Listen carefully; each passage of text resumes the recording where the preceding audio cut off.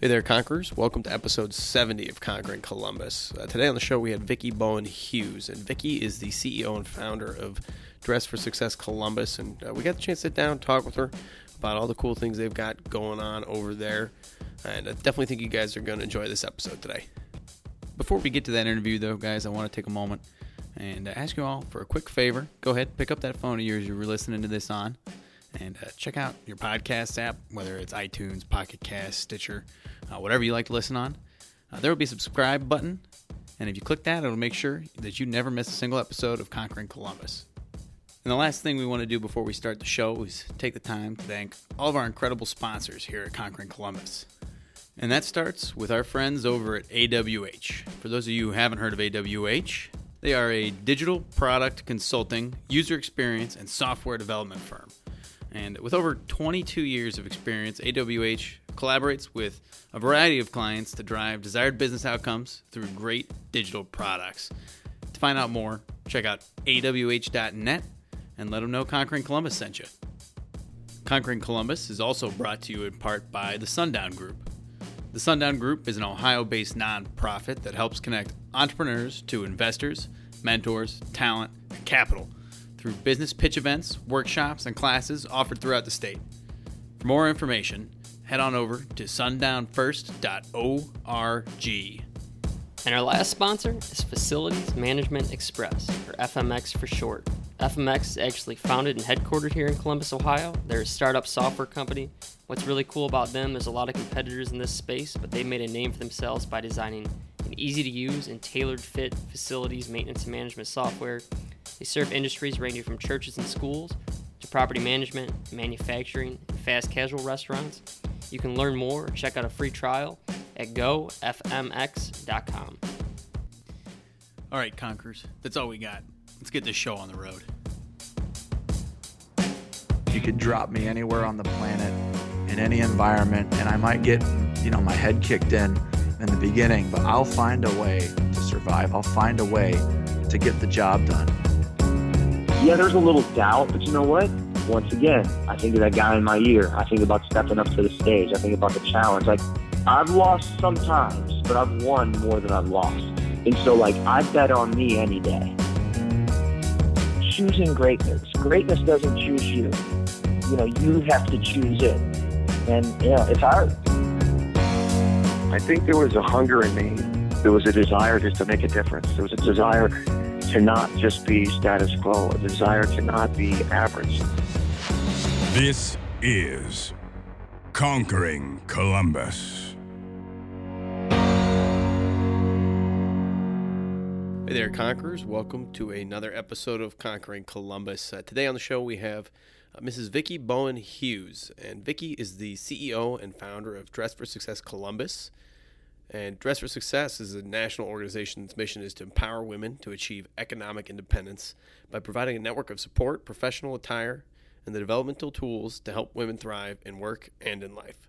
And before starting Dress for Success Columbus, Vicki was the National Marketing and Operations Director for AEC, a real estate investment trust. Welcome to Conquering Columbus, Vicki. Thank you so much. It's an honor to be here. Yeah, and so how's your day going so far? Great. Awesome. It's a Monday. It's fabulous. Yes? Yeah, absolutely. All good. So one of the first questions we kind of always like to lead off with is, what's a typical day look like for you today? Right. So a typical day today, I'll just go through today. So today, my day, I'm a morning person. So I get up at around 5 o'clock in the morning. I like that kind of quiet time early on before things go crazy. I love to read the New York Times and get caught up on all the headlines.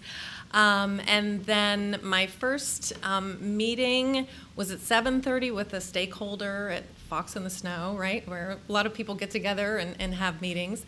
Then I had a staff meeting. Then I went to another partner meeting. We have amazing partners in Columbus, and I always like to report out to them personally how things are going. And then I had a community discussion with some community leaders about impact. I came back to the office and unpacked donations and worked with a couple of clients, talked about some of the things that we're integrating in some of our systems. and answered email. There's so many different things that go on through the course of a day. Had a surprise visitor that came and visited me that was a previous client who is successful now in what she does and wanted to stop in and say hi and brought her daughter by. Did some research about our interview tonight, got a couple grant requests off, had a telephone conference, and I'm sure a lot of other things in between there. But it's never boring, I should say, continually busy and always really diverse. I was going to say never busy. I think, right. I think we have different definitions of busy then. Right. Never looking for something to fill the day. The days go by so quickly, and it's always leveraging your time to the most effective and efficient that you can use it as. Yeah, I think Fox in the Snow will make anybody a morning person, though. Right. Hopefully you got a chance to catch some of their food while you're there, because it's amazing. It's amazing. That egg sandwich amazing. is like oh the my best gosh. egg sandwich in town. The egg sandwich is exquisite. They have It's my cinnamon favorite. rolls the size of your head. Yeah. If you haven't been to Fox in the Snow, you should go. You should It's go. amazing. That's the summary of this story. We'll link a Yes. picture in the show notes for you guys. Just That's to right. give you the base. That's right. So we want to jump into everything you guys have going on with Dress for Success, and I want to know a little bit about what the partners do and things like that. But usually we try to start back at the beginning, get a little bit of background on you and kind of your path to where you are today before we dive into the details. So maybe good. we'll kick it off with kind of your childhood, college, and then progressing up to AEC. Sure. So I grew up in Pittsburgh, PA, and am a rabid Steelers fan. So Big Ben all the way. And I grew up in a family where my dad was a crane operator and worked in construction. My mom was a stay-at-home mom. I have one brother. And my dad had grown up in poverty. His dad was an alcoholic. My father was the oldest of three boys, and he had to go to work at a young age to make ends meet for the family. So my father worked really hard, and we never, thankfully, lived in poverty, but I knew of the challenges that he had, and he instilled a work ethic in us that was one that has really helped me through today. Just treating people as equals, no matter where you are or what you're doing or what kind of car someone drives or what type of background they have. We all really want the same things. We all want to be able to provide for our families. We want to be able to have dignity. We want to be able to help other people come along. So my childhood and upbringing was very, very diverse and active. My dad threw a hard hat on me by the time I was about 5 years old and had me out on job sites. And my mom was the stay-at-home mom who made brownies and made sure that we were kind to everybody. So it was a great childhood in middle America, middle-class Pittsburgh. And I loved it. I love Pittsburgh because it still has those real sincere pockets of diversity where you still have the Polish community and the Italian community, and everybody respects one another and gets along. And I learned how to work hard and play hard. Yeah, and I'm no expert on big cities by any means, but I got the chance to go to New York City for the first time last year and kind of experience what you're talking about in terms of those pockets of culture in different areas. Yes. And we have a little bit of that here in Columbus, but I think the bigger the city and the more history it has in it, the deeper those culture areas are. Mm-hmm. And it is very cool to be a part of and experience and walk through and get the different vibes, and all in just such a small radius. So it is. I can imagine growing up in that would be a pretty cool experience. But yes. Following from Pittsburgh, so what does the path look like from there to making it to Columbus? Oh my goodness, that's a long one. So I was in Pittsburgh. I was at the University of Pittsburgh. I studied marketing there. Before I finished, I was recruited out of Washington D.C. by a company to do marketing. This was like 1985. So the economy was booming, and they really needed people in areas that were booming with development to help market and get things moving. So I moved from Pittsburgh at a young age. I like to say I cut my teeth in Washington, D.C. It was an amazing place to have the first formidable years of my career, because there's an elevated expectation of professionalism. You know, you go from Pittsburgh, that's a great, hardworking, blue-collar town, all of a sudden to Politico, right? So there's a different level of expectation in professionalism, and I had some amazing mentors. I had an opportunity to work at many different areas throughout the country, and then actually moved over to the Middle East for a couple of years. Came back to the States and worked with Associated, worked with a company, real estate investment company here, and while I was with them, they went public, which was a huge transition in my career. So from one day being a Cleveland-based company to the next day having a 14-state portfolio, and all of a sudden, you know, your the things that you need to accomplish within the next hour, let alone the next day, have increased significantly. So you either rise to the occasion or figure that that's not for you, and I was really excited about it. Associated and most real estate development is male dominated. So it was in those early years when I realized that women, it's really important for women to present themselves in everything that they do in the workplace in a specific way. And one of those was how you dress, right? So that part of what I do today was ingrained really early on and was really important during that time. Yeah, and you know, you talked a little bit about that, about what was the percentage? Did you reference a specific percentage there of women in the workplace for real estate, or was it I mostly didn't reference a male-dominated? percentage, but I can tell you that I worked with 50 guys and 2 women. Holy cow. Yes, and, right. And that's one of those industries that you don't normally hear about, I guess was my point Yeah. that I had was, you know, you always hear about STEM Yes, jobs and things like that, yes. but, you know, there are a lot of other industries out there that have the similar issues where you're Right. not having as many women in the field. And has that changed at all? Has that shifted at all since Absolutely. you worked in real estate? Absolutely it has. And the real estate that I worked in was developmental and mixed use, like the building that we're in today, right? Mm-hmm. Like mixed use, residential and commercial. It wasn't single family homes. Right. I think that because of my upbringing, I've always felt comfortable working around men. I felt great with you guys. So there was, I think the more comfortable that you are working with people, the more comfortable people are working with you.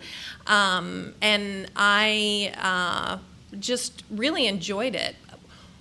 When you're working with a lot of men, there's obviously a different type of vibe, but you can rise to the occasion to make an environment whatever you want it to be. So the professionalism is just something that, you know, was a no-brainer for me. Yeah, I think it's interesting how women who have excelled in the workforce that we've talked with have found ways to leverage certain skills. There's always ways to articulate your words and present yourself that will give you the edge, despite the fact that people might have, and it sounds bad to say it, I guess, but a negative connotation for any reason because of predisposed biases that were rooted back, you know, hundreds of years ago or whatever it may be. Sure. So, you know, it's very cool to hear how you're able to kind of take those things and make them towards your positive benefit, I guess. But what I want to circle back to is you talk a little bit about spending time in the Middle East, and that's obviously an area where culture between men and women is significantly different. Did you have any Right. particular experiences over there that kind of shaped the way that your perspectives are today? Well, personally, being an American in the Middle East, and I was in Kuwait and Saudi Arabia and Egypt. Personally, I was always treated with respect. What was eye-opening to me was the class definitions with people who were from other countries. So people who were from India or people who were from the Philippines were treated very differently than people who were from America or from Europe. And that was a huge motivator for me when I came back to the States to do what I could to level the playing field for women specifically, but it was I had never experienced a caste society, so it's when you come back to the States, you realize that, wow, we have accomplished so much, but we still have so far to go. And I'm really proud of what we've accomplished so far as a country, but we still have a lot to do in order to make sure that everybody has equal opportunities. Were they treated lesser than Americans and those from Europe? Yes. Okay. So in the specific part of the Middle East where I was in, those that came from India and the Philippines were brought in as domestic help. And domestic help lives in different buildings, and they have just a completely different style of life, and they don't have the opportunity to progress.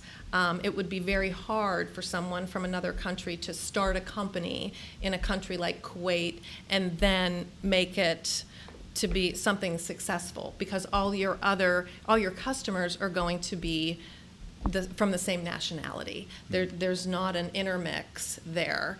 Nationals deal with nationals, so it was quite a learning experience.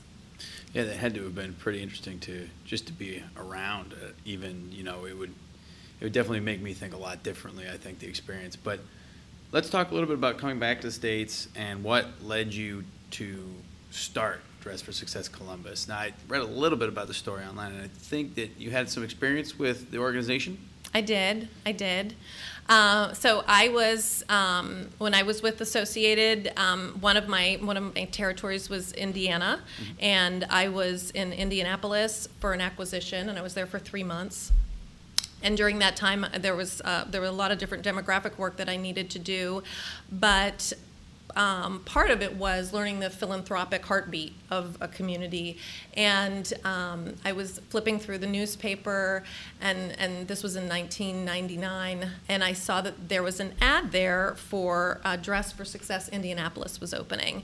And I thought, Dressing for Success has always been a really important part of me being able to be successful in work, and so I want to go and see what I can do to help. And I went into Dress for Success Indy and had some training as a personal stylist. The first woman that I was paired with said to me, I'm sorry if I smell. I have been staying on a friend's couch. I'm leaving an abusive relationship. My children are with one of my relatives right now, and I have a job interview on Friday, and I can't even believe that you are talking to me right now. And I was speechless, because I had in my mind that these women were just in need of clothes. Right? I gave you a little bit about my background and how my dad had always said, work hard and you'll be successful. I quite honestly was someone, when I was coming up and developing my career, when I would see someone that was in need, I would think, why don't they have a job? Why don't they have a job? I mean, there's lots of jobs. We had one ads in those days that were printed in the paper, but the one ads were 2 inches thick. Why doesn't somebody have a job? And that day I learned why. I was really fortunate. Our situation, my father's situation was situational. It wasn't generational. And we still had a network. He still had an education. There were lots of factors. He was a white male, right? There were lots of factors that helped him and helped our family move forward. When that's all you know, or if your network is in a place also of need, those are where you have your resources. So imagine trying to get a job when you don't even have the means to transport yourself somewhere. we get frustrated when there's rush hour traffic in the morning. Imagine trying to get 2 kids to daycare on a bus and then take another bus to come to Dress for Success because you've got an interview and you've got to think about doing what you did in the morning all over again in the night, as well as, making sure that you're in a safe situation. So there are so many barriers to women moving forward that are disadvantaged. My life really was transformed that day because I was leveled and realized how ignorant I had been. I thought that people didn't have jobs because they weren't trying. It wasn't because they weren't trying, it's because they didn't have access to the resources that they needed, really basic resources like housing, transportation, a strong network to help them move forward. Yeah, that story kind of resonates. I remember growing up seeing similar situations with people that were close to me where it was a decision between buying clothes to go to an interview that day or buying food and then returning the clothes that night, and just this vicious circle that you get caught up in and a lot of it was rooted in mistakes that were made at some point in time. But I mean, we all make mistakes to one extent or another, and Right. It's the ability to kind of learn from those. And sometimes, the world can kind of be against you in those situations. I think other people kind of pass you by and they don't realize. We're so quick to judge, and even seeing it previously growing up, I still judge people, and I'm guilty of it all the time. And then you stop to really try to put yourself in their shoes, and it's kind of a different situation. So it's really, cool, in air quotes, I guess, to hear you guys having a positive effect in that area. But I guess today, what are some of the movements that you guys have going on and some of the causes that you're working towards? And maybe even some of the struggles, and let's just talk about the ups and downs, I guess, that you're currently going through. So the first thing that we try to do when we work with a woman, we work with over 125 social service agencies that refer women to us. And when a woman walks through our doors, the first impression that we want her to have is, wow, I'm cared about here. Right? So that's our first goal, is for her to feel as if she is respected and has dignity and value when she walks in through our doors. And that social change moment is a moment in time, and we do everything that we can to build on that so that she can get a job and then keep the job. So getting the job has to do with having the right tools and having the right presence and the right follow-up and the right soft skills, right? All of those things that work into it. Then once you have the job, it is the challenge of keeping that job, because then we have the benefits cliff where people hit that and then they lose their resources. They might lose their childcare, they might lose their rent, they might lose a lot of different things, and it's that big transition. So to make sure that they move it past the benefits cliff into economic self-sufficiency, we work with a lot of different partners and bring people the resources together to do everything that we can to help her over that. So we have a very strong mentoring program. We have a very strong employment retention program. There is a defined moment when we meet a woman, and that's when she walks through our doors. There's no defined ending, because once she opts into Dress for Success programs, then she can stay along and access all of those programs as long as she needs them. And then once she has a job and is economically self-sufficient, we have many women who are doing workplace drives. They'll come back and volunteer. They introduce us to people who want to donate or they want to get involved in some way. So it's this great 360 that builds on itself and helps to strengthen families in our community. Yeah, and it sounds like it's more than just, so when I first heard Dress for Success, I thought it was, hey, it's focused on clothing and getting people clothed and the things they need for interviews, but it's obviously much more than that. It's got, your cultural and your community-driven aspects to it, which is really cool to hear about. But I guess a question for you is, starting out, how did you manage, when you first founded Dress for Success Columbus, how did you manage to build that? I mean, were you by yourself? Did you bring in other people with you? Can you take us through kind of those early days? Sure. So when I decided to launch Dress for Success, You put together a business plan. Dress for Success is a worldwide organization. It's based in New York, but every affiliate is its own 501c3. So you have to apply to the IRS to have your own EIN. We are our own entity, and every Dress for Success is that way. All the funds that we raise are raised here locally, and they make an impact locally. So we don't receive money from Dress for Success worldwide. We don't pay money to Dress for Success worldwide, with the exception of a $500 a year affiliation fee.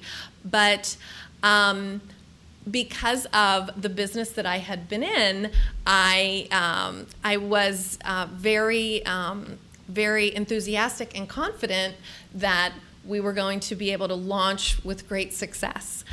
Nonprofit and for-profit are two very different things.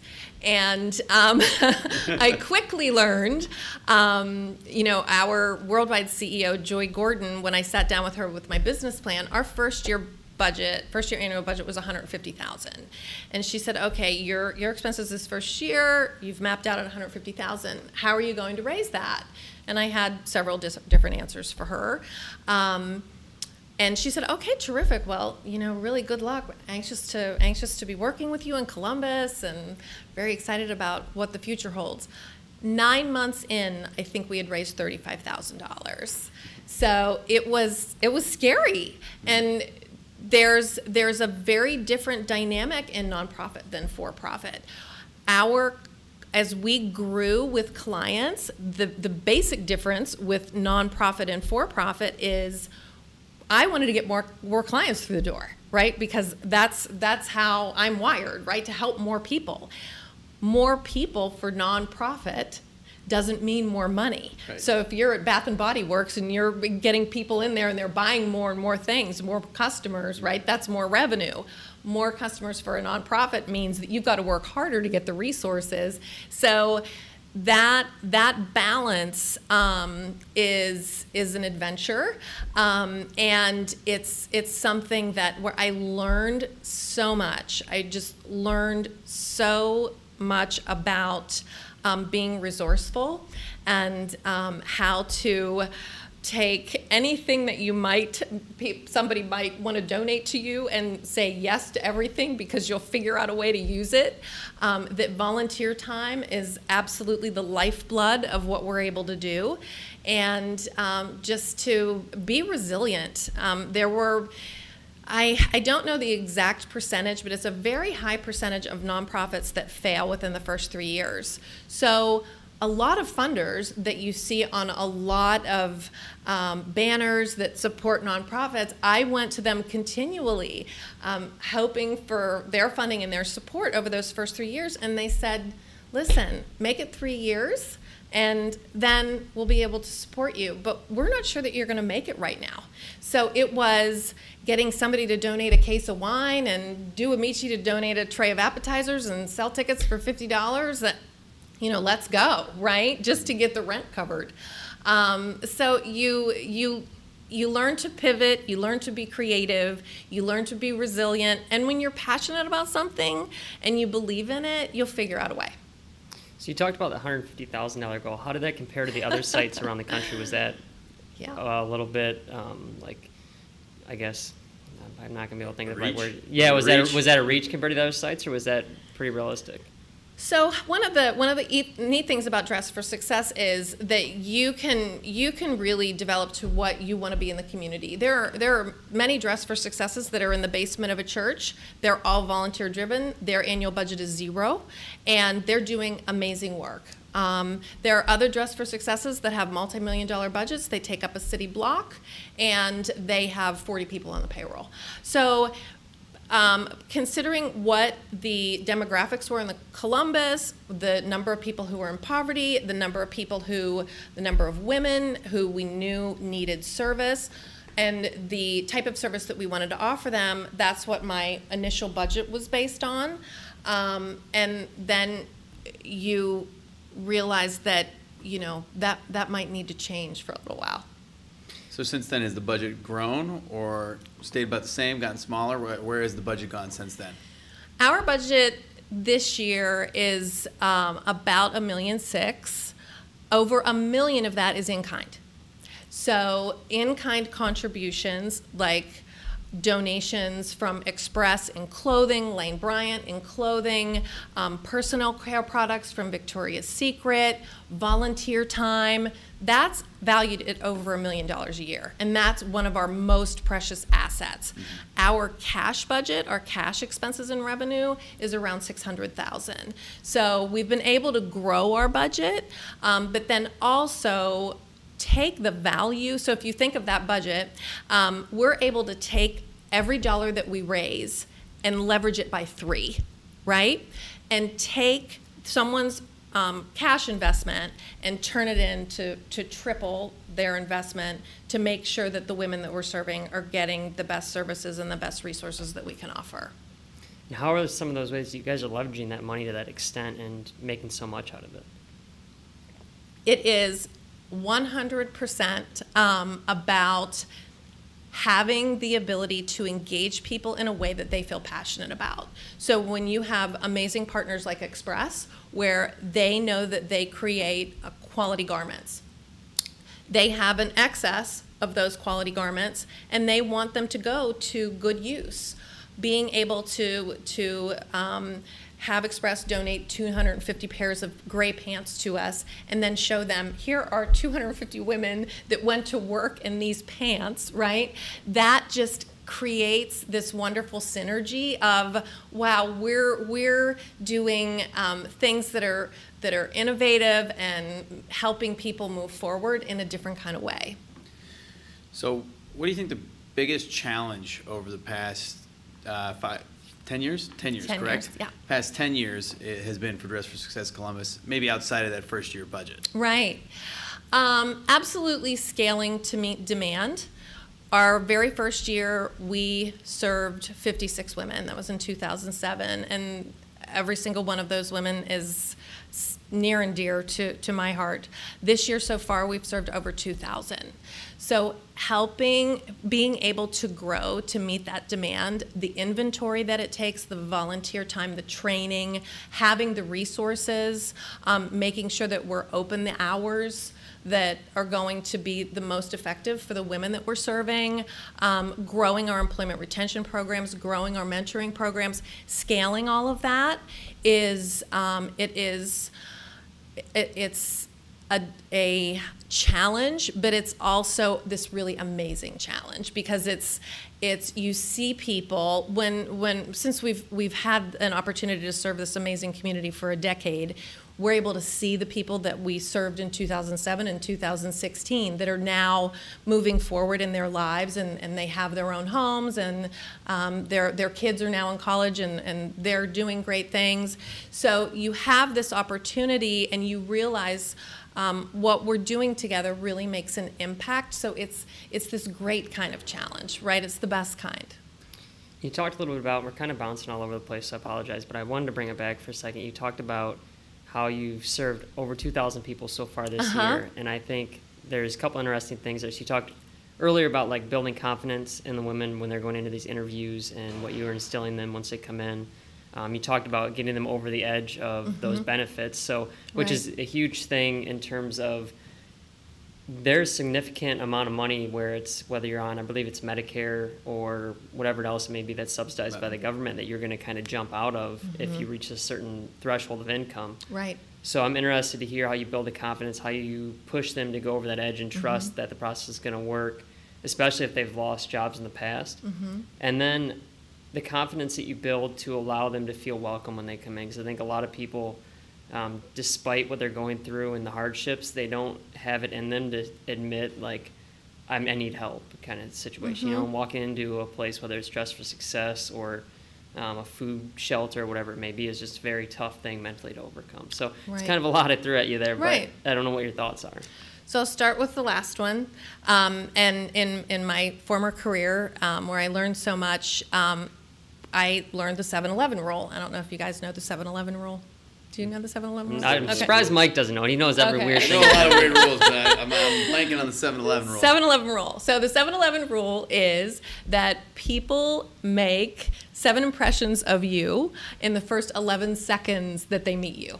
So when that woman walks through that door, we've got 11 seconds to have her feel like this is somewhere she wants to spend her time, because quite frankly, she's probably been to a few other places for resources, and she knows whether or not this is going to help her or not. So it's really important, like I said earlier, that we engage her really quickly, and we do that visually. We have the right kind of music on. We're very intentional with the way everything is merchandised as Dress for Success. We want her to be there.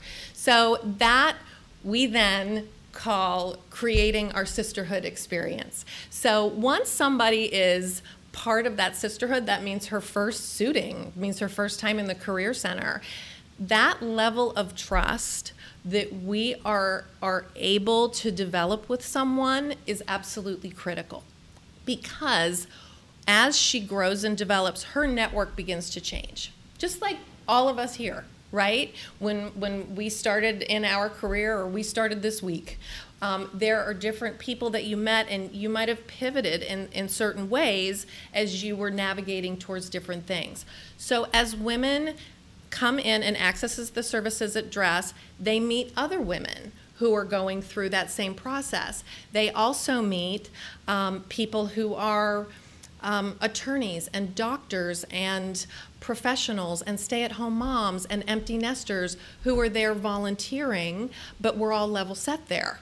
So you're building this network in a very intentional space, but in a setting that's not contrived, right? So we want everyone to realize that this is a place where you can really grow and blossom.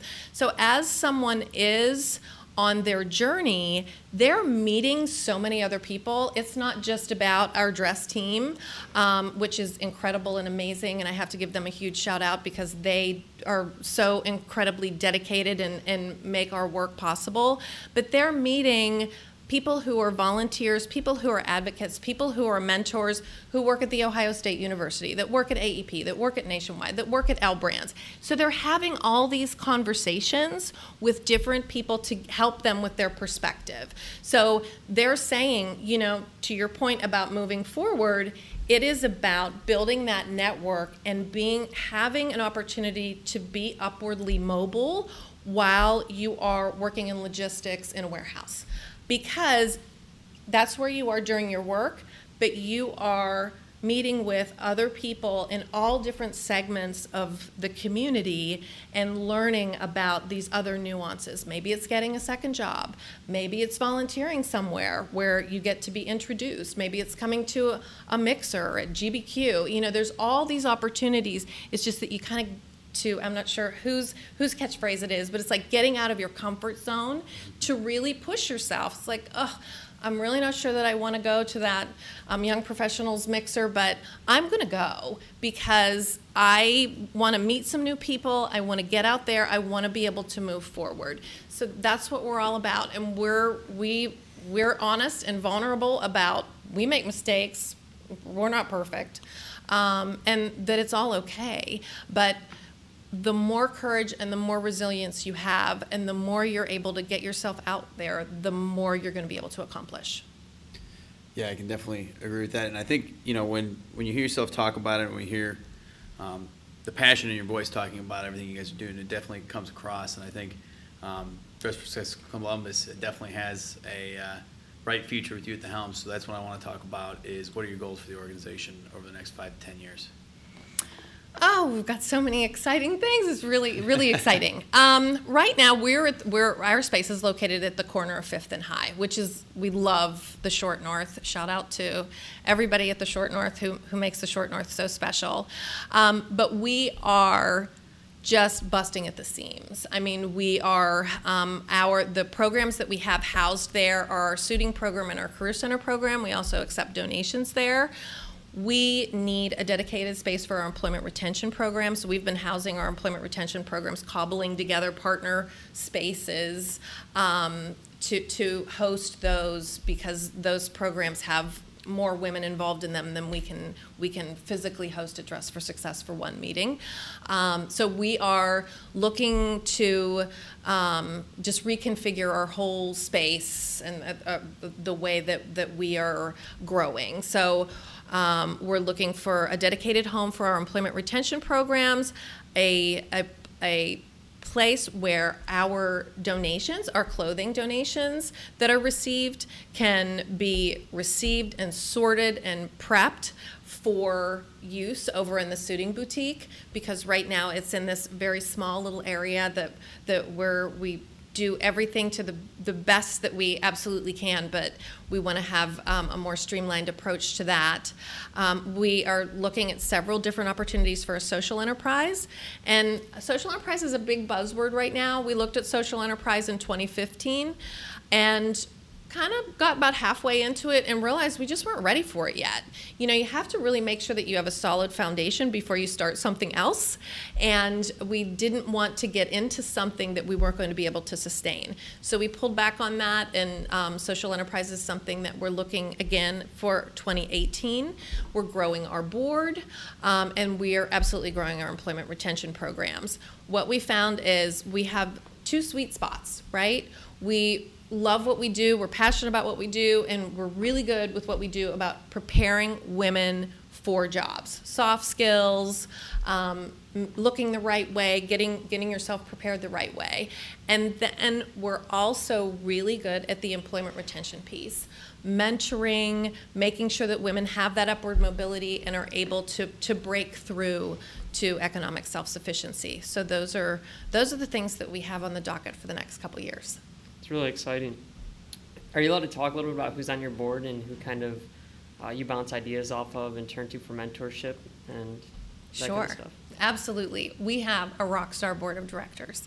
Our former board president is with Express, and she's in HR, and she really was instrumental in getting us to where we are today with our team and being able to scale and build our team. Our current board president is a former retail exec, and I think that speaks to where we are. And she has really helped us scale for growth. She was a vice president at Victoria's Secret, so she's helped us really help scale for that. We have a couple of creative people on our board that help us with marketing. We have a couple of finance people, both from Nationwide and from Huntington, that help us grow that way. With nonprofit boards, those are the types of tactical skills you need until you can be more strategic and have those tactical skills be either with team members or those contractors that you're able to work with that way. So our board right now is 12 very dedicated individuals, both men and women, and they are remarkable in the resources that they bring to the organization to help us grow.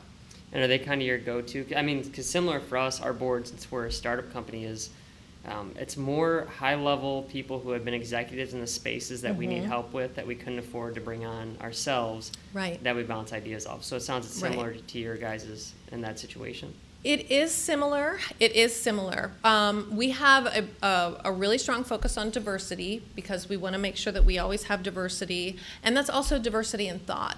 So we do have a couple members of our board who are in that starting to mid-level parts of their career, and that's because we want to make sure that we are never myopic and have the ability to see things and maintain that resourceful kind of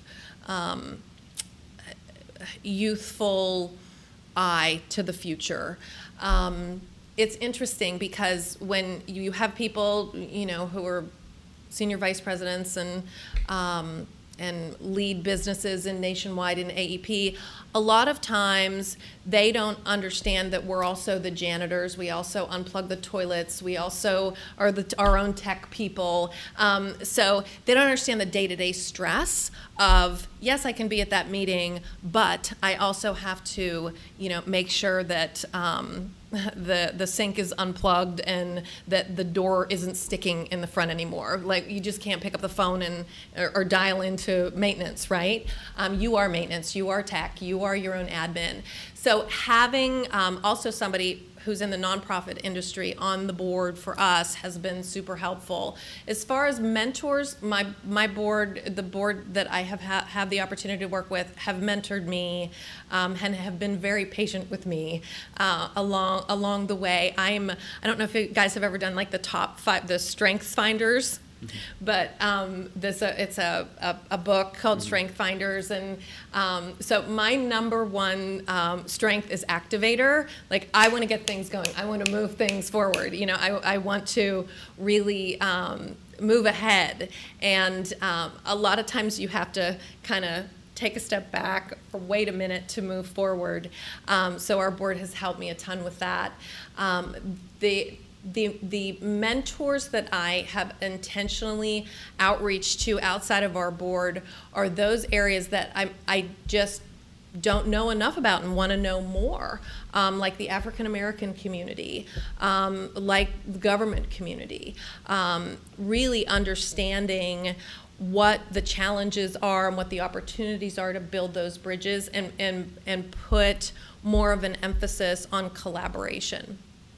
It's really exciting. It's really cool to hear in your story the ability throughout your career where you've been very humble and had the insight and the foresight to realize where you need help and not be scared to ask for that from certain people who are experts in those fields, and to constantly put yourself back in the shoes of people that are going through certain things that you're not going through personally. I think that's something that I know I struggle with on a daily basis, and I'm not even that far in my career. So it's really exciting and motivating to hear somebody that's at your level kind of go through that throughout their entire process. But I think as we kind of wrap things up, one of the final questions, and you kind of touched on it, we always ask our guests what live uncomfortably means to them, because we feel like a lot of the people that we talk to, in some aspect of life, it resonates with them. And kind of we'd like to hear, what does it mean to you? And it's almost, not only does live uncomfortably mean to you, but kind of what motivates you to want to do the things that you're doing on a daily basis. Yeah. I have to be honest and say, I don't remember the last time I was comfortable, right? I mean, every single day there's way more on my calendar than I think that I can humanly get through. I just push myself to put myself in uncomfortable situations to learn more. I put myself in. We are so fortunate, right? We are so fortunate to be able to live in a community that is open and smart and wants to engage. And the more that we are able to communicate with one another in a vulnerable way, I just think that there's such strength in vulnerability. The more that we're able to work with one another that way, I think the stronger that we'll be.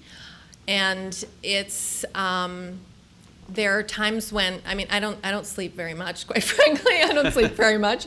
But there are times when I'm laying awake at night and I'm concerned about, how A is going to get to B and then make it to Z. And then you think about the people who don't have the luxury of calling someone up and saying, would you meet me for coffee and be my mentor, right? That is such a gift, and it's something that I do not take lightly. And I think that those of us that have the opportunity to do that need to work really hard to make sure that those that don't have that opportunity yet do have the option.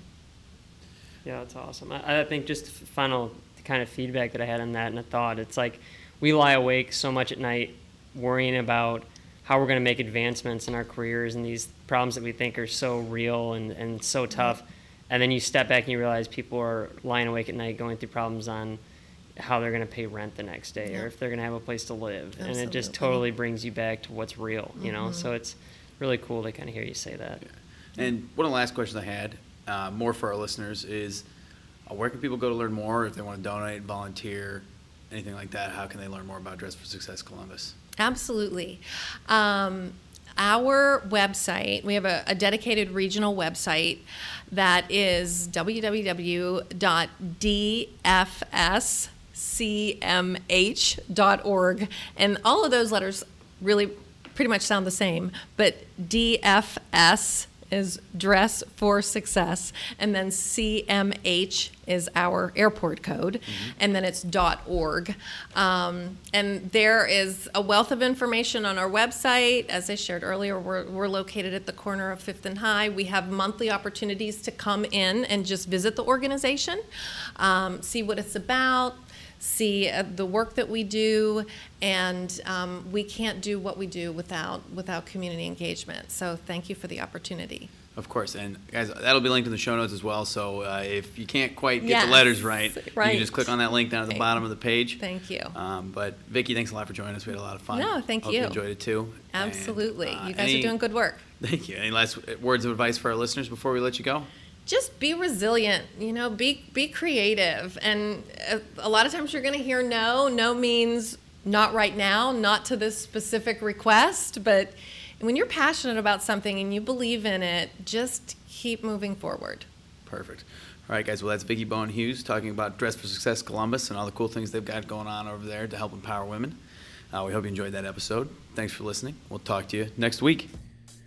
If you guys enjoyed that episode, check us out on Facebook, Instagram, and Twitter, as well as iTunes, Pocket Cast, Stitchers, whatever your favorite podcast app is. And go ahead and click that subscribe button. It'll make sure you never miss another episode of Conquering Columbus. Before we let you go, we want to take one last moment to say thanks to all of our incredible sponsors one more time. And that starts with our friends over at AWH. For those of you who haven't heard of AWH, they are a digital product consulting, user experience, and software development firm. And with over 22 years of experience, AWH collaborates with a variety of clients to drive desired business outcomes through great digital products. To find out more, check out awh.net and let them know Conquering Columbus sent you. Conquering Columbus is also brought to you in part by the Sundown Group. The Sundown Group is an Ohio-based nonprofit that helps connect entrepreneurs to investors, mentors, talent, and capital through business pitch events, workshops, and classes offered throughout the state. For more information, head on over to sundownfirst.org. And our last sponsor is Facilities Management Express, or FMX for short. FMX is actually founded and headquartered here in Columbus, Ohio. They're a startup software company.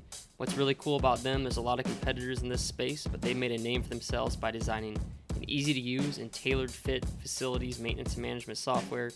They serve industries ranging from churches and schools to property management, manufacturing, and fast casual restaurants. You can learn more or check out a free trial at gofmx.com. You could drop me anywhere on the planet, in any environment, and I might get, my head kicked in the beginning, but I'll find a way to survive. I'll find a way to get the job done. Yeah, there's a little doubt, but you know what? Once again, I think of that guy in my ear. I think about stepping up to the stage. I think about the challenge. I've lost sometimes, but I've won more than I've lost. And so, I bet on me any day. Choosing greatness. Greatness doesn't choose you. You have to choose it. And, it's hard. I think there was a hunger in me. There was a desire just to make a difference. There was a desire to not just be status quo, a desire to not be average. This is Conquering Columbus.